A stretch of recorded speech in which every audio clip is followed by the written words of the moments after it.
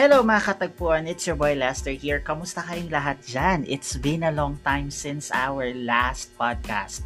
Pasensya na po sa mga subscribers or sa mga nagkaroon ng interest na makinig ng aking podcast because I'm busy at work at busy din po ako sa aking #JustLoveCharot.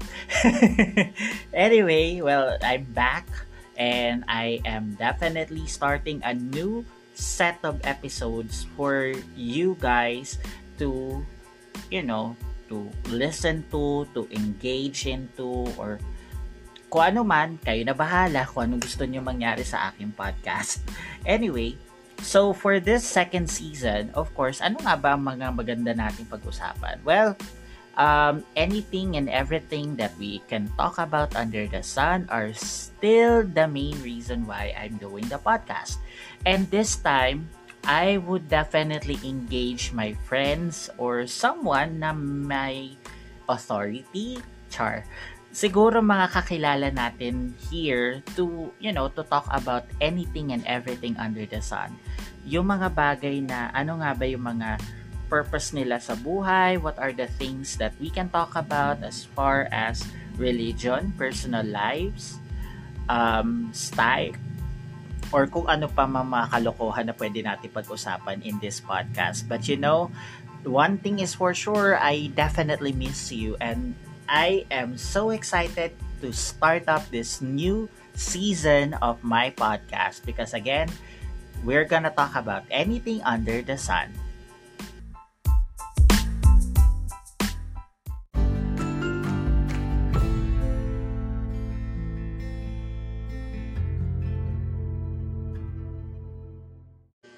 Hello mga katagpuan, welcome back to my podcast, the show that we're talking about anything under the sun. Kung napapakinggan nyo ito, please subscribe and go to my podcast page in Spotify, Google Podcast, and Apple Podcast, and all other streaming platforms nationwide and worldwide. It's free, no need for you to pay anything extra. Bigyan nyo na lang po ako ng tip. I can give you my GCash in private. Joke. Anyway, so, magbalik tayo sa podcast. For this episode, it's 2023, so a lot of things are coming on our way. A lot of hopes and aspirations are being drawn again. At talagang iba rin ang daan ng 2023 sa atin. And I am manifesting lahat ng mga bagay na sana mangyari sa buhay ko. Well, actually, in this first quarter of 2023, a big change will happen because, just to share with you, ay pinapaayos na po ang aming bahay. It happened during August. So, sana hindi po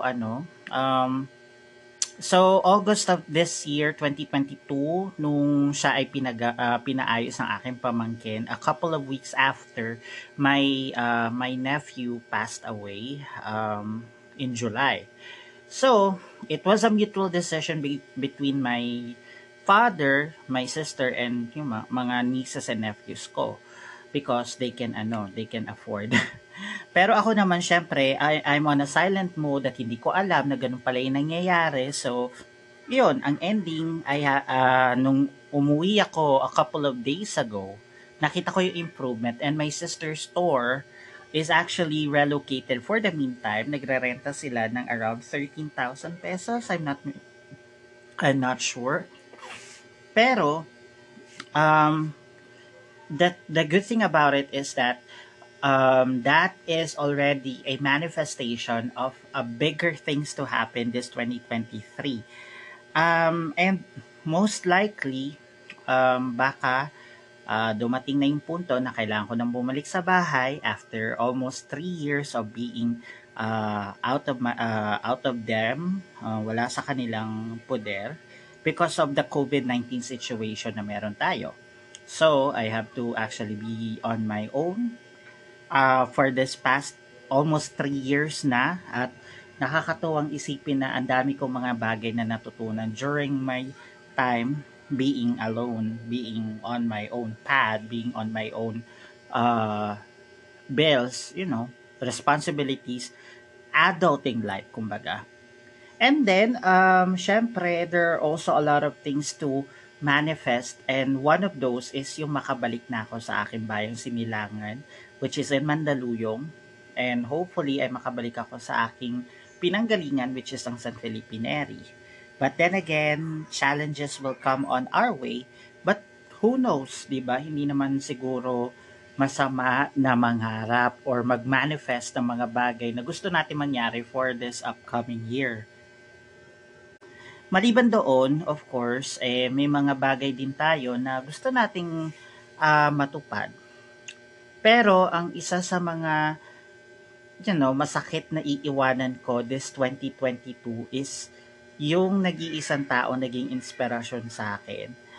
FYI, I actually met this person more than a year ago. It was in October of 2021 when I met him. And ang daming magagandang nangyari sa amin dalawa this past year and 3 months. Kasi parang it boils down to a lot of experiences. At yun nga, I even confessed in my TikTok account na gusto ko siya. But I didn't mention his name for reasons na ayoko ring makarinig ng mga kung ano-ano pa man. Although ako kasi open book ang buhay ko. So, alam na rin ng ibang tao kung sino yung tinutukoy ko. Until, I don't know if he knows it or not, pero siguro dahil walang reciprocation at nagiging unrequited love lang siya, might as well let go of the person and search for a better one, di ba? There are a lot of things to think about aside from having a partner in life is yung magiging buhay mo after that. And of course, another thing to manifest is to be with a new company. Kasi medyo, honestly, hindi na ako masaya dun sa company na pinapasukan ko ngayon. And for those who know my Instagram and Instagram account, usually doon ko pinupost ko saan akong company nag-work. So, of course, darating tayo sa punto na hindi na tayo magiging masaya. So, kailangan nating either mag-let go at mag-give up doon sa nakasanayan natin. Kasi, honestly, ang minamanifest ko ngayon, ang gusto kong mangyari once 2023 comes is makapag-start ako ng trabaho on a day shift. As everyone knows, I'm a call center agent. I actually work with several telecommunication companies in the US and in Canada. But hopefully, ay masimulan ko na yung aking pagsasubmit ng application for another company which is hopefully is a day shift account, at mostly ang mga nasa day shift accounts ay mga nasa nasa Australia or nasa mga parts ng Pacific areas sa down under. Well, I really hope and pray na sana ay maano ko yun, ma-achieve ko yun. I just need to fill up a lot of forms. I need to fill up a lot of documents and, yung mga bagay na kailangan natin asikasuhin. Bilang seasoned, na tayo, BPO employee na tayo. Ang tagal na natin nagtatrabaho sa call center. So, might as well, let's challenge ourselves a different one and a different culture this time. Yun yung mga ilang bagay na gusto kong i-manifest. Pero there are also things na sa aking pagsisimulang muli ngayon 2023 on that, on my 33rd chapter of my life is sana ay, ay maging stable na yung mga finances, maging stable na yung mga mga buhay namin, at yung magkaroon ng peace and order sa bahay, and a lot of things to actually look forward to. Pero syempre hindi magiging posible yan kung walang actions. Those manifestations that we have will not put into fruition if there are no actions. So walang saysay, magpaka tayo dyan, magpaka wishful thinking, di ba? Mas maganda kung meron tayo talagang action, meron tayong ginagawa, and meron tayong mga inaasikaso. Ayun, so basically, there's a lot of things to look forward to. And on this podcast, of course, bilang ito ay ang season 2 ng ating podcast. Actually, hindi nga season 2 to dahil dapat nasa maraming seasons na siya. It's just that I put a halt on it because of my work schedules and a lot of things to take care with. And gaya nga sa intro ko, I'm also busy with hashtag just love. Charot. No, it's just hashtag just love na talagang that inspired me for the last half of 2022. Kaya talaga medyo masakit na bitawan 'yon. But there will still be a lot of things to look forward this coming 2023. Malay natin, 'di ba? Ma-manifest natin na sana siya na lang po talaga na hindi na siya magbago or sana siya yung taong makakasama natin sa buhay kahit na ganun siya ka-busy, yung at least meron siyang support system, yung magiging cheerleader. Wow.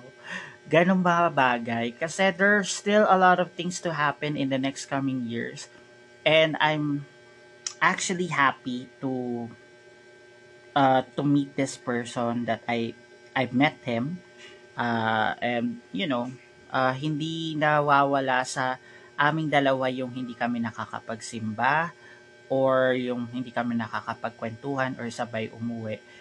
Well, there will be a different blog for that one. There will be a different podcast episode for that one. And I hope na ma-guest ko siya dito kasi nakakaloka.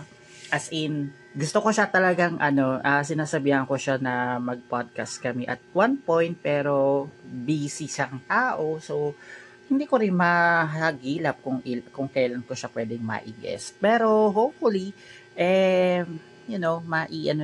mai-invite natin siya dito sa ating podcast.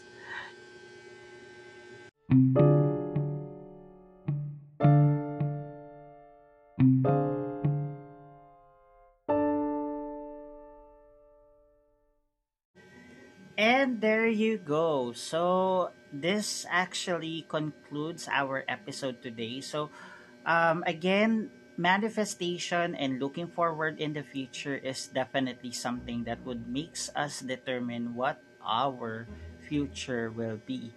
Pero again, your manifestations will not even be worth it if you don't do any actions to it.